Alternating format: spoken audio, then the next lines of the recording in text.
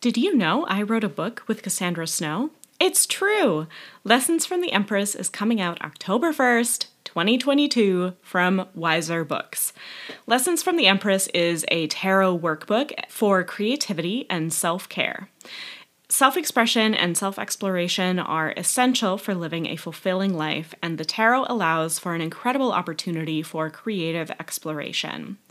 Using the Empress, who is an archetype of creation and abundance, as a metaphor for the journey, Lessons from the Empress takes readers on a journey through the tarot using easy-to-follow magical rituals, tarot spreads, and creativity exercises in a way that will empower you to embrace your true self and express that self to the world. You can pre-order the book anywhere books are sold, and just to make things easy, I've included a link to my bookshop.org shop in the show notes. Happy reading!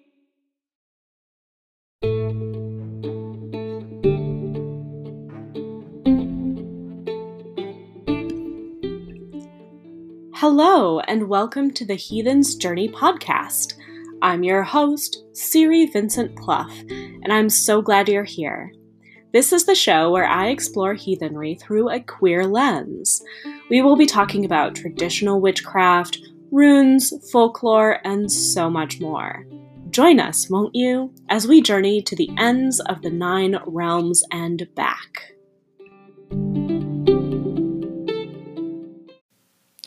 Hello, and welcome back to this week's episode of the Heathen's Journey podcast. I am so glad that you are here, and I'm so thrilled with the response that I've received from the season so far.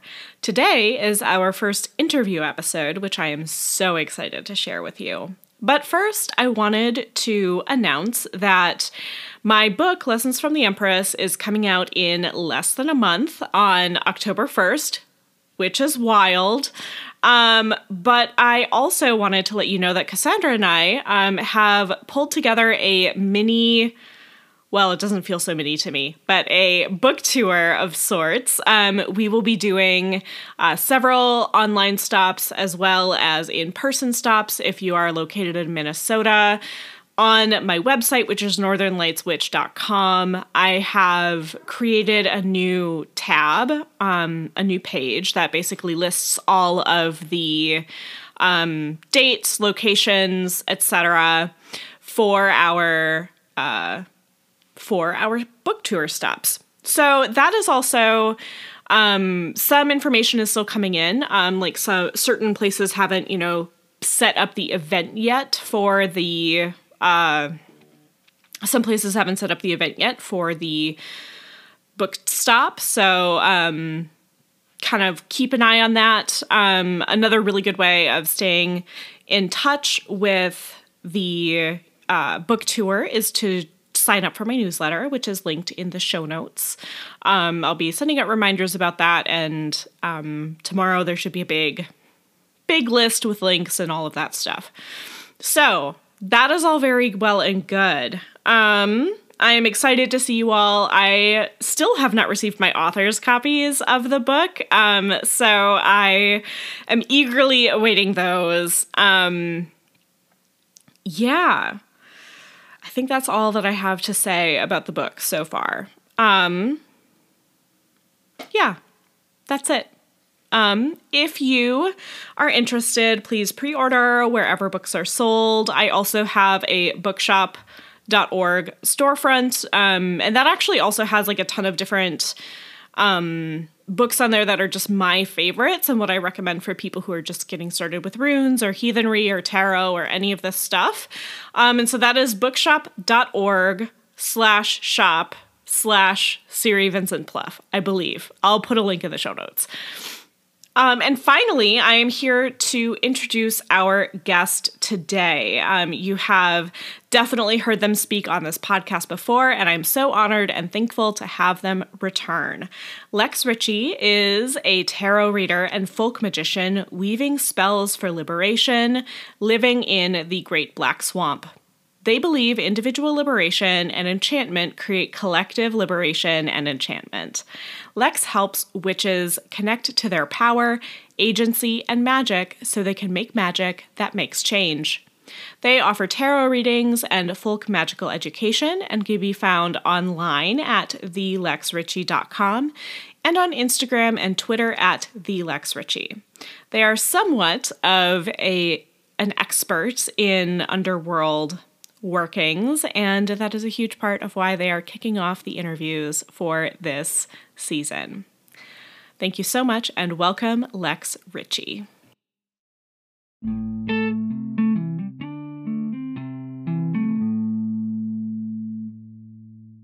Hello, Lex. Hi. It's so good to have you back on the podcast. I'm super excited to be back. Yeah. So I've already introduced you a little bit, and you've already had I've already had you on the podcast before, but just like give me like a three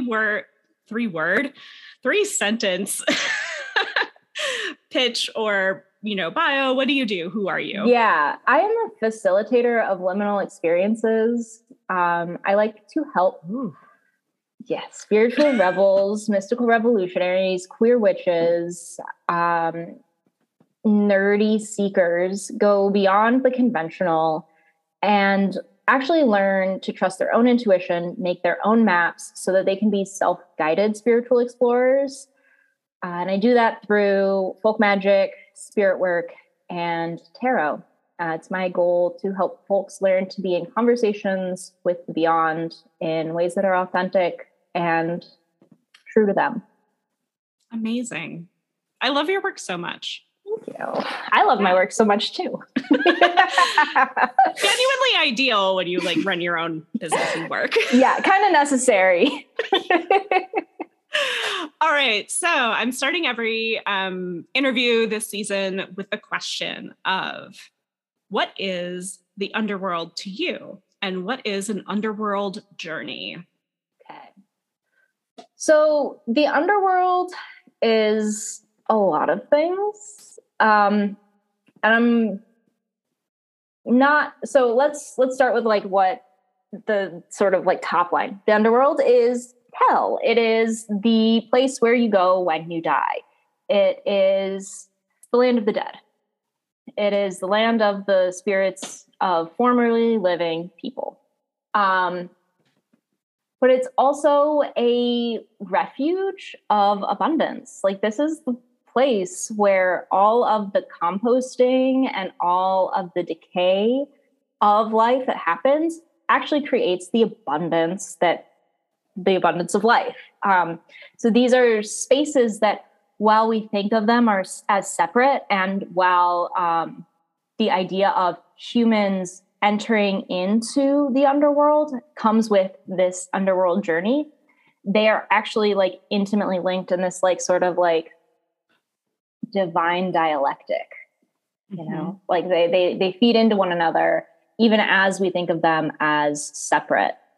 And the underworld journey, very quickly, because I'm sure we'll get a lot more into this, is the journey into the underworld and the return. Because if you do not return from your underworld journey, you're just dead. Right. Yes. Yes. So obviously, I've just got some myths coming to mind. The myth of Persephone, right? And I know that you work with Persephone. Inanna, journeying Orpheus. to Orpheus. Yeah. And in Norse mythology, we haven't really talked about this yet, but I will. The death of Balder happens, and he's actually not allowed to leave the underworld until after Ragnarok, because he is one of the gods that then goes on to recreate the world in a better way. So in a weird way, you could think of Balder as also being an underworld journeyer, because clearly he does come back, he does return. Yeah, so that's wonderful. I know that you do a lot of different kinds of client work. So what does it feel like as somebody who kind of helps facilitate and helps people understand their underworld journeys? How do you do that? What is that like? Yeah, there's not really one single way an underworld journey can look. So the essence, in my opinion, of an underworld journey is transformation. It is something decays so that something new can be born or created or manifest. And so that process of transformation, of the decay and the release and the creation, can feel, for the client, a lot of ways. Like, you might be super sleepy. You might feel like you're finally returning to your true self, or you might feel like something entirely new is being born. Sometimes it feels like a creative or emotional block, especially if you're like resisting it. Like, you're just running into a wall. You're trying to do things in this old way and you're not letting it decompose. It can feel just super fucking messy. It can be like the butterfly in a chrysalis, you know? It's really marked by a non-linear pattern of like a way of approaching and like being asked to move in non-linear ways. And it's also marked by liminality. So if you feel like you're on the edge of something, and this is sort of why we think of like the underworld in the fall, right? The autumn is a liminal season. And so we're primed for this type of underworld work then, right? Mm-hmm. But liminal seasons are not like, you can be in a liminal season of your life as you're transitioning from one job to another, or one stage of life to another, right? Yeah. So these are all things that it like can feel like. And as the person like helping my client through that energy, it's very much about helping them recognize, because so much about the way we go about our work is linear. It is overworld. It is logical. And so much of, and the other world's the opposite of all of that. And so so much of it is just like reorienting and learning to recognize new patterns and the new ways of being that my client is being invited into. Amazing. I like that you kind of talk about like overworld and underworld as being sort of not quite opposites, but opposites in certain ways, like if the overworld is linear, like we're trying to live our lives in a logical way, that's all fine and good. But then when you really need to change and transform, that logic is interrupted. And it becomes this big, like, it almost feels like you fall into like water and just like everywhere, like just going everywhere is kind of how it feels to me sometimes. Yeah, I can totally see that. Embracing the more fluid aspects of things, especially if you're like, because in sort of like how do I want to say this? In astrology and sort of like broadly Hellenistic, like ancient Hellenistic practice, there's this idea of like a hierarchy of elements. Mm-hmm. And you've got the earth and the water, and then air and fire brings you closer to like the realm of the gods and divinity. And so like if we live in a very like air world, and so if you're used to being in an air way, like you might shift into this more like fluid, watery way. Or if you're used to like being very action oriented, you might shift, fiery. You might shift into like you're stuck in place and you need to just stop.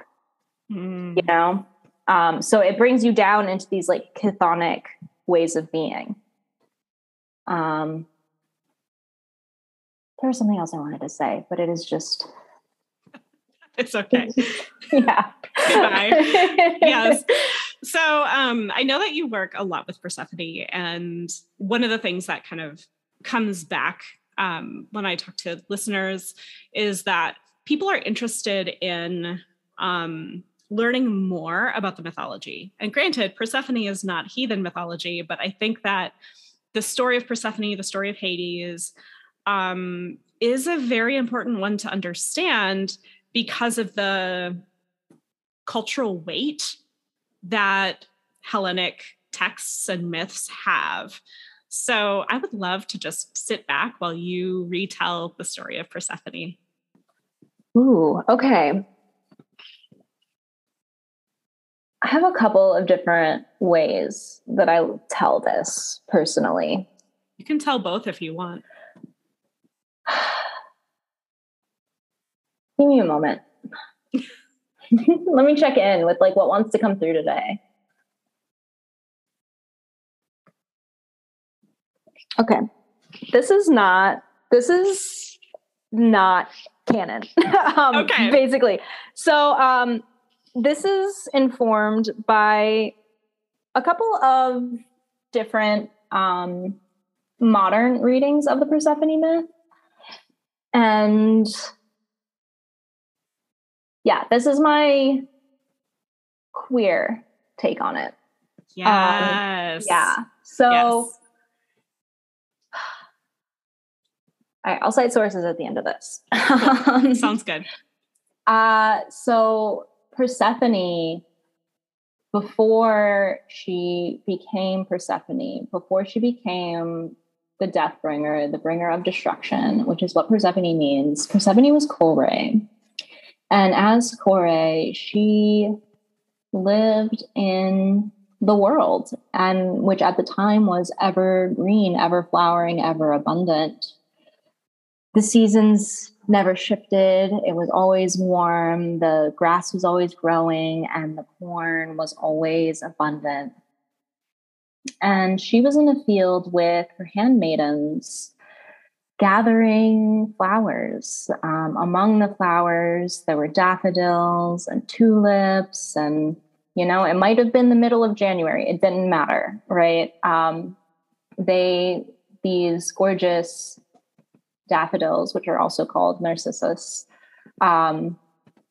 were blooming everywhere. And so with her handmaidens, she was gathering, and from the depths, she heard the sorrows of those below as she bent to pick up this beguiling narcissus flower. And she heard their call and knew that there was something more than this ever golden, ever perfect world, which was ruled over by her mother, the grain goddess Demeter. And in her heart of hearts, she wished to bring to these people of the underworld, these souls, the fullness of experience, the wonderful, blossoming world that she knew. And so Persephone and her grandmother, the earth, conspired. They conspired that she would be taken down into the underworld. The earth opened below her, and she entered the world of Hades. In Hades, ruled over by Hades, she came to know a world that was in many ways the opposite of the world that she knew, of this ever expanding, growing, blossoming abundance. She came to know the underground, the underworld, and she found a home there. She formed relationships, and she ate the fruit of the underworld. But her mother, in her sorrow, turned the overworld barren. And this so disturbed both the humans in the overworld who were trying to live their lives and the gods who were like, hey, these humans pray to us. Like, what are you doing? That eventually one of her handmaidens, Hecate, went to Demeter and let her know, hey, I heard this cry. I heard the earth open up. Let Demeter know of her Kore's plan to enter the underworld and become Persephone. And so Demeter went to the underworld and rescued her daughter. Only Kore had, in the underworld, in her time blossoming, expanding, and coming to know herself in the underworld, had become Persephone. And so a compromise had to be made. And Persephone stays half the year in the underworld and returns half the year to the overworld, bridging these two worlds, bringing the gifts of the underworld to the overworld and the gifts of the overworld to the underworld. And in her yearly travels, she is guided by Hermes and accompanied by Hecate. And together, Hecate and Persephone are the queens of the underworld. They rule the underworld, whereas Hades was just the, overseer of the underworld. So that's my myth of Persephone. Parts of this are informed by my own personal practice. I also want to give credit to two, what's the name of this book? Judy Grann's Another Mother Tongue, her retelling of the myth of Persephone in that book, as well as, what's the name of this book? Mysteries of the Dark Moon by Demetra George. Oh, lovely. Thank you so much for sharing that. Yeah. I wanted to ask immediately about kind of Hades not being present really in this. Yeah, it's not that he isn't, right? But it's not about him. Okay. I think that they have other stories that are lovely, and I don't know, there is a part of this that it ultimately is, in my view, this conspiratorial thing between Gaia and Hades and Persephone, all three of them. And they all come together in this, but I really want to center Persephone's agency in this, because Persephone's agency in this is, I think, the key to the myth, in my view. Although it's not, I don't think the traditional rape of Persephone is necessarily wrong. It's an understanding. That's one way of understanding an underworld journey. But I think as a queer person, as a trans person, the underworld journey is also a liberatory experience, and choosing that experience is also a legit choice that can bring so much liberation and self-discovery. Yeah, I really love how your retelling of the myth sort of focuses on that transformation of Persephone from Kore to Persephone. And it really resonates on a queer level, right? Of okay, she's taken on a new identity. She's taken on a new name. There are all of these things that lead into that.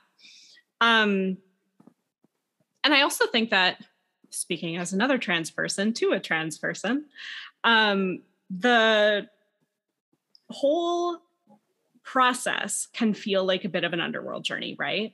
Yes, absolutely. So if we're thinking of gender as being something that you were assigned at birth, perhaps you were uncomfortable your entire life and couldn't quite name it, but then the naming of it feels like such an intense, big moment. And then it feels like a very positive underworld journey from that moment that you name it, is kind of going into the underworld. And then once you feel really comfortable, is sort of coming out and returning to the new normal. Yeah.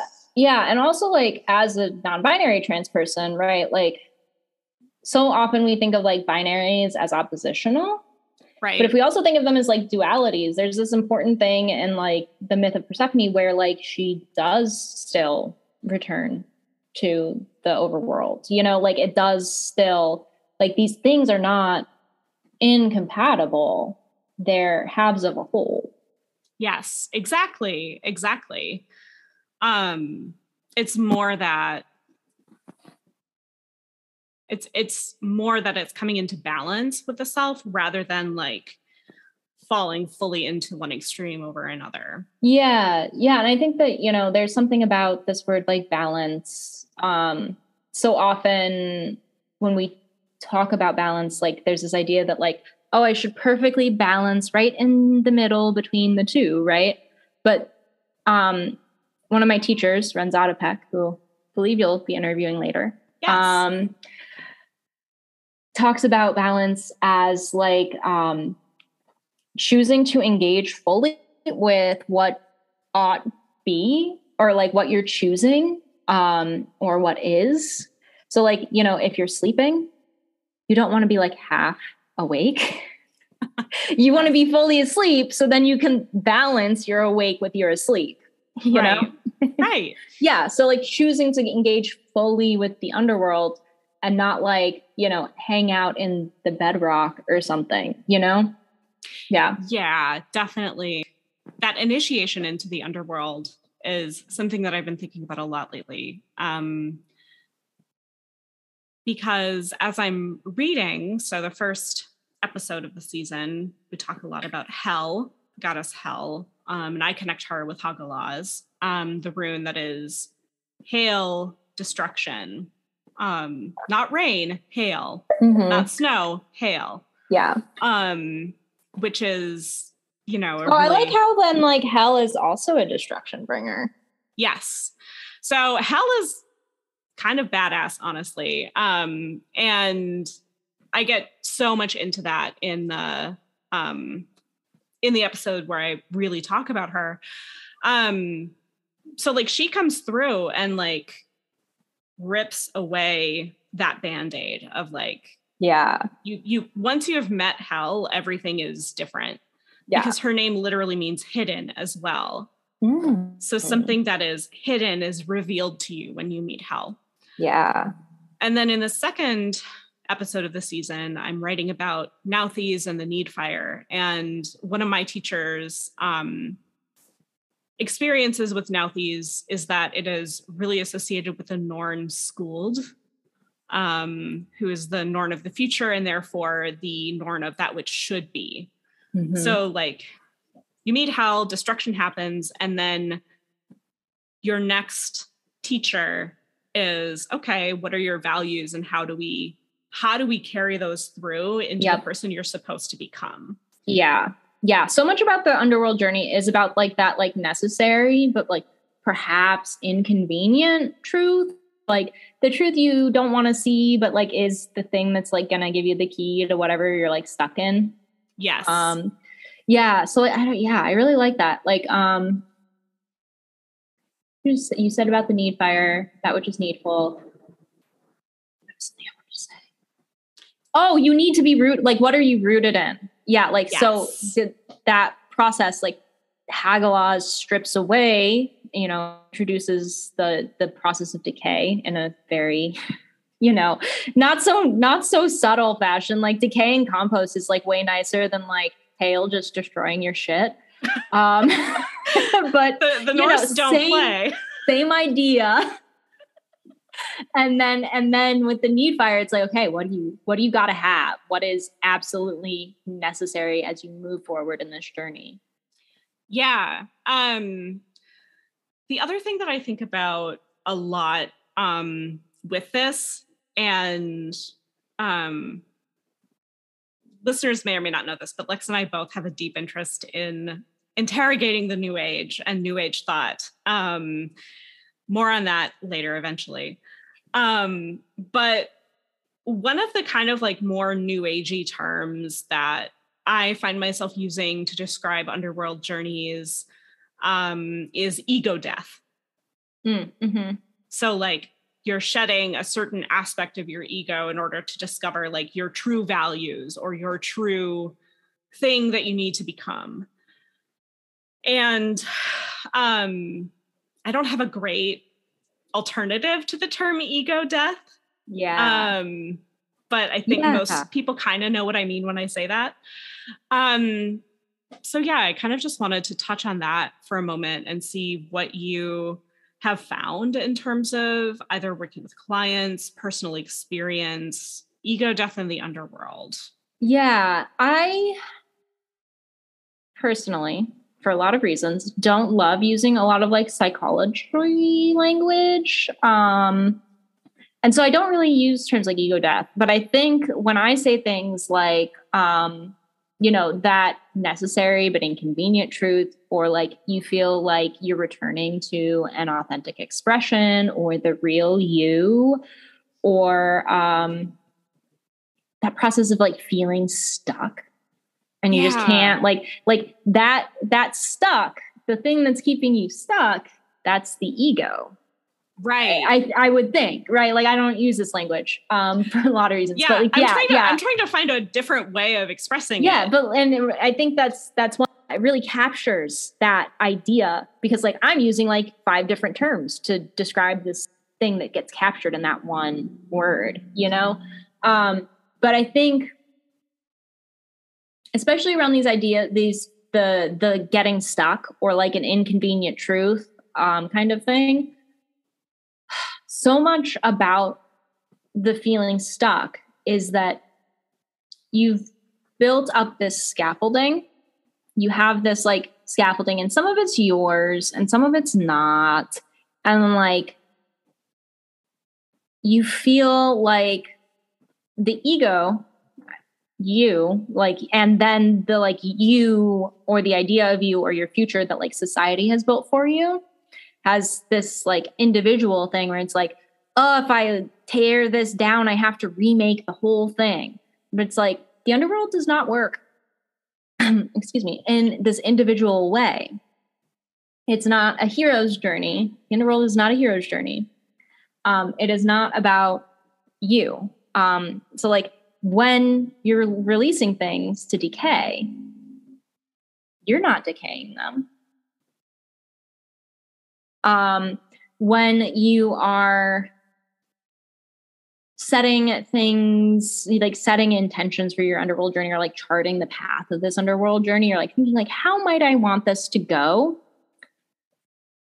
The underworld is actually like your companion in that. Like the underworld does not have a linear path. Like you do not have to walk all the way from like the Shire to the place where they throw the ring in Mordor. Mordor. If you're like, okay, I want to go to Mordor, and you're like, hey, underworld, I want to go to Mordor. Maybe they'll just open a trapdoor to Mordor. Right. Like this isn't it. You're on a journey, but you are not the person who has to do all of the things. And like, this is honestly something even I struggle with. Because I'm in this process with my ancestor work where I'm not currently engaging actively with it. And that's big for me. And it's for like some energetic reasons where it's like, we need to set a boundary here. And the question I'm sitting with is, if I don't do the work, does it count? And the answer is, of course it counts, because the work gets done. That's what matters. And, but that's just not how we are raised to think about these things. And so it's hard to shift to that, like, this is a collaborative journey instead of like, I am responsible for the whole of this work of this journey. Yeah, I think that's really interesting, and is something that I've been thinking about in my own practice as well lately. Because so I'm in Vulva Stav training with my teacher Kari, and Vulva Stav is very subtle. Like the imagery is really dramatic, but oftentimes the way you feel the work happening in your life is very, very subtle.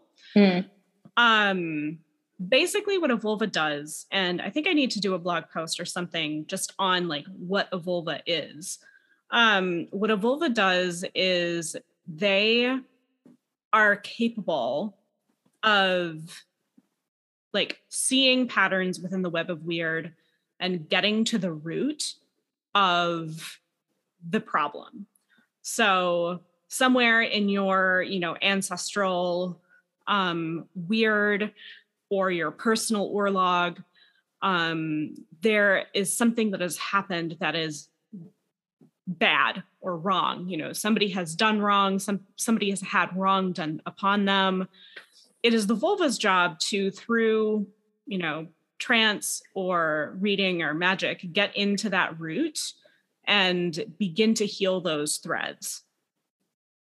And that is a surprisingly subtle practice. Mm-hmm. It's not, doing a lot of big flashy magic. Oftentimes it's much more like trancey. Things happen in the dream world and you purposefully don't remember your dreams, but you know that something happened. There's just kind of a lot of like spooky coincidences that go into it. I forgot where I started with this. Oh yes. But the point is that the vulva is one part of this entire ecosystem of spirits and beings that work on the web of weird, right? Like the vulva does not have more power than the Norns. The Norns do have power to like heal certain aspects of what's going on, and the vulva can draw attention to that. They can assist with that. There are other beings like dwarves or elves or other spirits that are invested in the outcome of this healing, but that healing looks really different in that spirit's world, right? So I think that a lot of the language of the underworld can be very, very dramatic, but it doesn't always have to be, if that makes any sense. Yeah, I think, in some ways, first thing I want to say is I love that this vulva stav work is so animist. I just deeply appreciate that. Like that has a lot of resonance with my own approaches to spirit work, which is deeply, collaborative and rooted in relationship building and collaboration instead of like commanding or, even just like I offer it up to the universe and like if it happens, that kind of thing. Like, you build the relationships that make the magic that you want to see happen. And then I think, what was the other thing I wanted to say?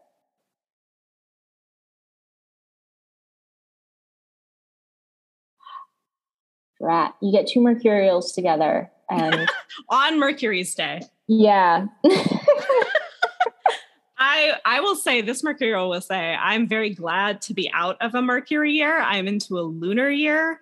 So if I'm a little fuzzed out, it's well-deserved, let me tell you. I've still got a ways to go with my Mercury year. So, right. Yeah. I'm in the like hangover. I think that is a very understandable hangover. Yeah. So let's talk about. Oh, I remember. Yes. You were talking about how extreme the language is around the underworld, and it doesn't have to be. Yes. And yes. And I think one of the reasons, everyone pull out your anti-capitalist hats. Because one of the reasons is that the world we live in, capitalism, hierarchy, patriarchy, white supremacy are all very overworld institutions. It's all incredibly linear. Our world requires constant expansion, no decay, contraction, and is the antithesis of all of this. And that is often what an underworld journey looks like. And so it feels like the end of the world because it is the opposite of everything that is valued and viewed as quote unquote life by the world, the society that we inhabit. And like, so it feels incredibly extreme and incredibly dire to embrace an underworld journey because it is the opposite of everything that the world tells you about, like how to go about life. Yes. And I think too, there's this sort of like lost in translation thing that I think happens a little bit particularly with old myths.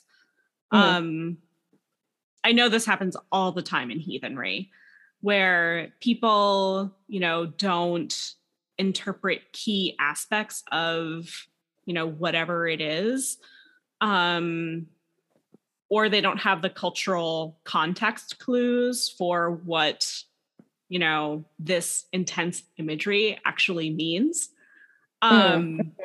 So one thing that I kind of pull out and tease out in the Hogwarts episode, for example, right, hail, destructive, like hail wrecks your shit. Like it is that horrible kind of slap in the face of all that you have been cultivating. But in other places in the mythical cosmos of, the heathen's path, Yggdrasil is fed by little white stones, little white hailstones. So without that kind of destruction, change, transformation, without that, like the whole Yggdrasil, the whole tree of life cannot sustain itself. Yeah, absolutely. You have to have both. And especially in my in the way some of the ways I think about the myth of Persephone, just as this isn't necessarily like a direct parallel, but just like what happens when you are committed to only having the growth, only having the expansion, like, sure, the golden age when they didn't have the wintertime was great, but also like the golden age where they didn't have the wintertime, led to this world where the gifts of the dead were not being properly valued, which led to this world that became barren because of Demeter's rage. And so it really is about that duality and the need to value all of the gifts of the world. Because literally, if we didn't have mushrooms and funguses to decay things, y'all, the earth is a closed system. Right. The former science teacher here, we need those things. This is actually, in fact, vital to life. And that death and decay is actually, in fact, vital to life. And it is the idea of constant expansion and always existing in a perpetual summer of growth and abundance that is at odds with that. I mean, on a molecular level too, or a cellular level, I guess I should say, constant growth is cancer. Yes. Yep. Yeah. It leads to illness. And that I think ties really strongly into capitalism. Constant growth of capitalism has led to the ailing of our planet, has led to destruction, has led to, I would even say spiritual ills that we are constantly inflicting on one another, in the hopes for more, more, more. And one of the things that underworld journeys show you is no. You can't have all of this. You just can't have all of this. And I'm trying to think of, there was And something it's not even else. like you can't have all of this. You can't have it all the time. Right. Yeah. I'm trying to think of another way of kind of putting it is that like the underworld, if we look at an underworld and we kind of are like, okay, like I want to bring my life more into balance. I want to stop thinking so in such a linear way. I want to stop, I want to interrupt my capitalist upbringing, my capitalist training. Then the underworld is an important teacher. Absolutely. Yeah. Yeah. And different paths, different traditions have so many different ways of engaging with the underworld. But the underworld is almost always a teacher. Yeah. Yeah. And like, absolutely. And this is one reason why I'm like so committed to underworld work and ancestor work as being like vital spiritual work right now, is because not only are like ancestor work practices and some sort of like underworld myth like nearly universal. I don't want to like totally universalize this. There might be counter examples or like places where this didn't happen. But like so many cultures throughout the world have underworlds, have stories of the underworld journeys, and they have ancestor cults. Whatever their specific practices look like, these are like things that were very, very foundational to the spiritual practices that so many of us have now lost. And it is directly in opposition to like capitalist ways of being. So I think it is an excellent starting place for rebuilding any spiritual practice, like particularly for white people who have lost those ancestral traditions and who are confronting the harms and evils of capitalism and its deeply intertwined systems of white supremacy and all of the other associated systems.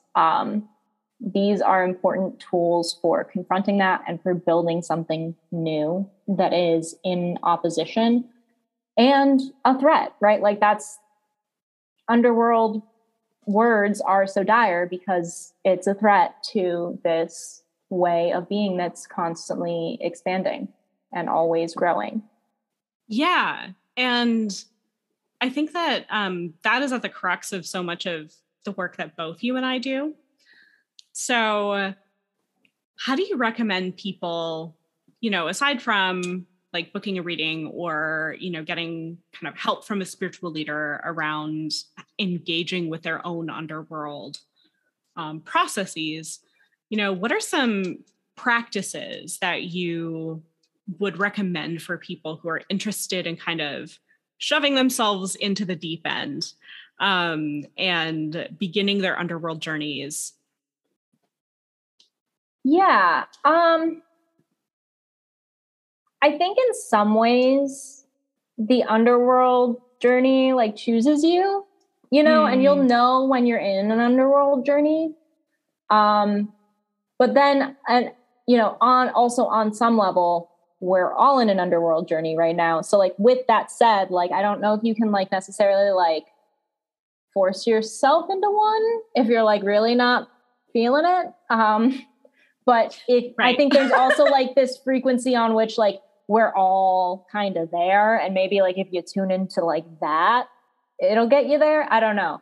But if you're like, yeah, this is where I'm at and I need to move through this. I think that some of the things that can help are, and this is kind of funny, like what are the repeatable practices that provide recognizable structure? Because when patterns break down, when things stop being linear, you need to start being able to pay attention to nonlinear cycles. and it's right. Like, and if you think about like how we do that with the seasons, because this is in some ways like our most recognizable nonlinear cycle, we do it because we have years of daily data, hundreds of years of daily data. We have our lived experiences of paying attention to, you know, when do the fireflies show up and about when do they disappear in the summertime? When did the first violets spring up? And so you need to find a practice that can help anchor you in these new kinds of patterns. That might look like pulling a tarot card a day. It might look like journaling every day. And like, some people are like, journaling. Like you could do like bullet point journaling. Like it's just notice the patterns and start to see what repeats. If it feels like it's coming through in your dreams a lot, like start writing down your dreams and see what patterns emerge.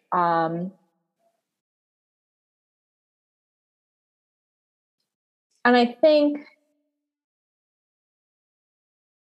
finding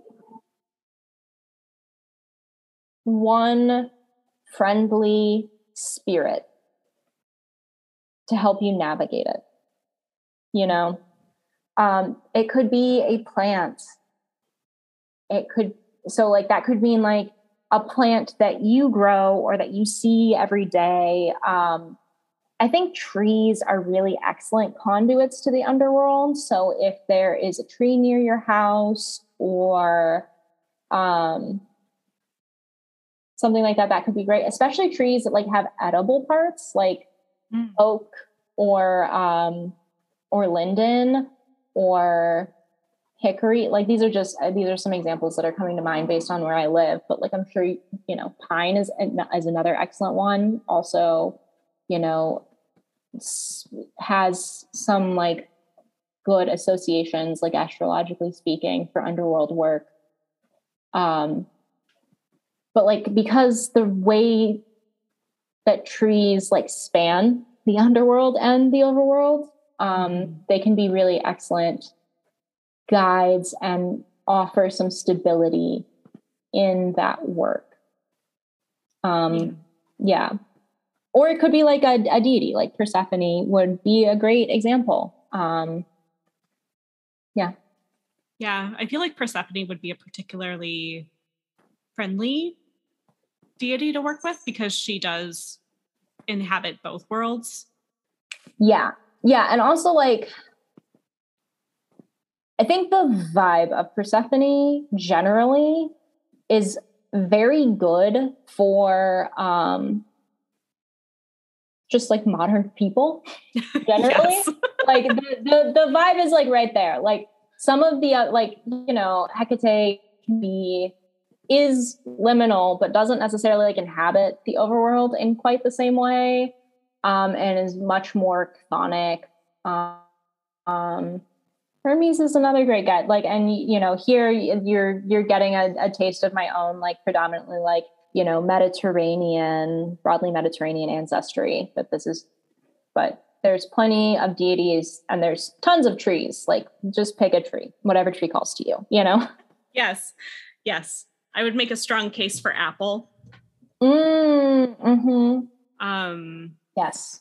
Yeah. That one's really important, particularly in Nordic stuff, but, you can eat the apple, you can, gain wisdom. Like apples often kind of show up in myths about wisdom.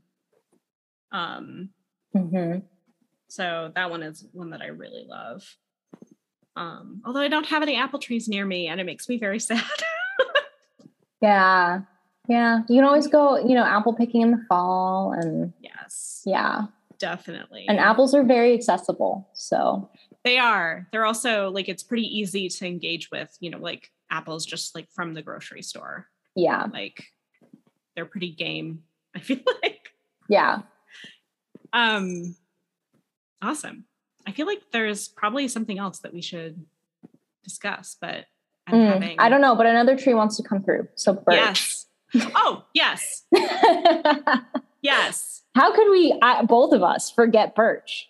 Like, we are clearly on another level right now because I don't know. Like, honestly, I include Birch in my Nordic Seas bath tea specifically. Which, like, everyone should get. By the way, it's amazing. Thank you. Ceres bath teas are amazing. I love making them. I love taking baths. I just, the best. And also, like, you know, if you're feeling watery and you don't, like, you know, you were saying, like, underworld stuff makes you feel watery. If you're feeling watery and you don't like it, like, taking a bath is an excellent way to, like, microdose, like, you know, to, like, make your, like, energetic and, like, physical states kind of align a little bit. Yeah, that could be, like, an excellent way to, like, kind of, like, I'm gonna, like, materially, physically embody a little bit of this underworld energy and say yes to it a little bit. Like, that could be a great way to do that. Yeah. So there was this thing going around the internet a while back where it was like, self-care isn't just bubble baths. I love a good bubble, you know, like a lot of my self-care is baths. Yeah. A lot of my magic is baths. Like, sorry, like uncrossing baths, road opening baths, best thing ever. Yes. Love them. And it's such a good way of just, like, being fully immersed in magic too. Like, it's such a good way of being immersed. Awesome. So I know that there are a couple things probably coming up for you this fall. This podcast episode is probably coming out in mid to late August. So what's next for you, Lex? Yeah. So mid to late August. Okay. Later in the fall, I do ancestor tarot readings throughout the year. So if you're like, oh, this ancestor work stuff sounds rad, and you want to get a little closer with your ancestors and start figuring out how you can get in contact with your ancestors and build an ancestor work practice, those readings are available. And then late October or sometime in November, I will be opening up enrollment for my month-long Tending Radical Roots ancestor work course, where we take a radical anti-capitalist approach to ancestor work. And we also, it's open not just to, like, exploring your bloodline lineages, but your ancestors broadly construed. So that could be queer ancestors, your transcestors, ancestors of any affinity. We dive deep into ancestor work as a radical foundational practice for building a better world. I love that. So many juicy things coming up. So yes, absolutely. You should follow Lex. Get on my newsletter. Yes, I was actually about to plug your newsletter for you. Yeah, I love my newsletter and I love that people love it. So yes, it's a really lovely, just, like, weekly note. I don't know. Like, it's not too long that it feels like. I call them love letters from the liminal. It's very sweet. I love it. But yeah, so, oh my God, Winnie, the cat says the podcast is done. Yes. In an effort to gain my love, she's just been rolling around on my desk, like, begging for pets and purring really loudly. That's cute. That also means cats are also underworld beings, you know, like, yes. Life happens on their own terms and in the wake of their chaos. That is certainly true of this cat. Awesome. Well, thank you so much, Lex, for coming on the podcast, for kind of kicking off the underworld interviews for this season. And I am so looking forward to what you have up your sleeve. Thank you so much. It's been an honor to talk underworld with you. Thank you for having me. Of course. Bye.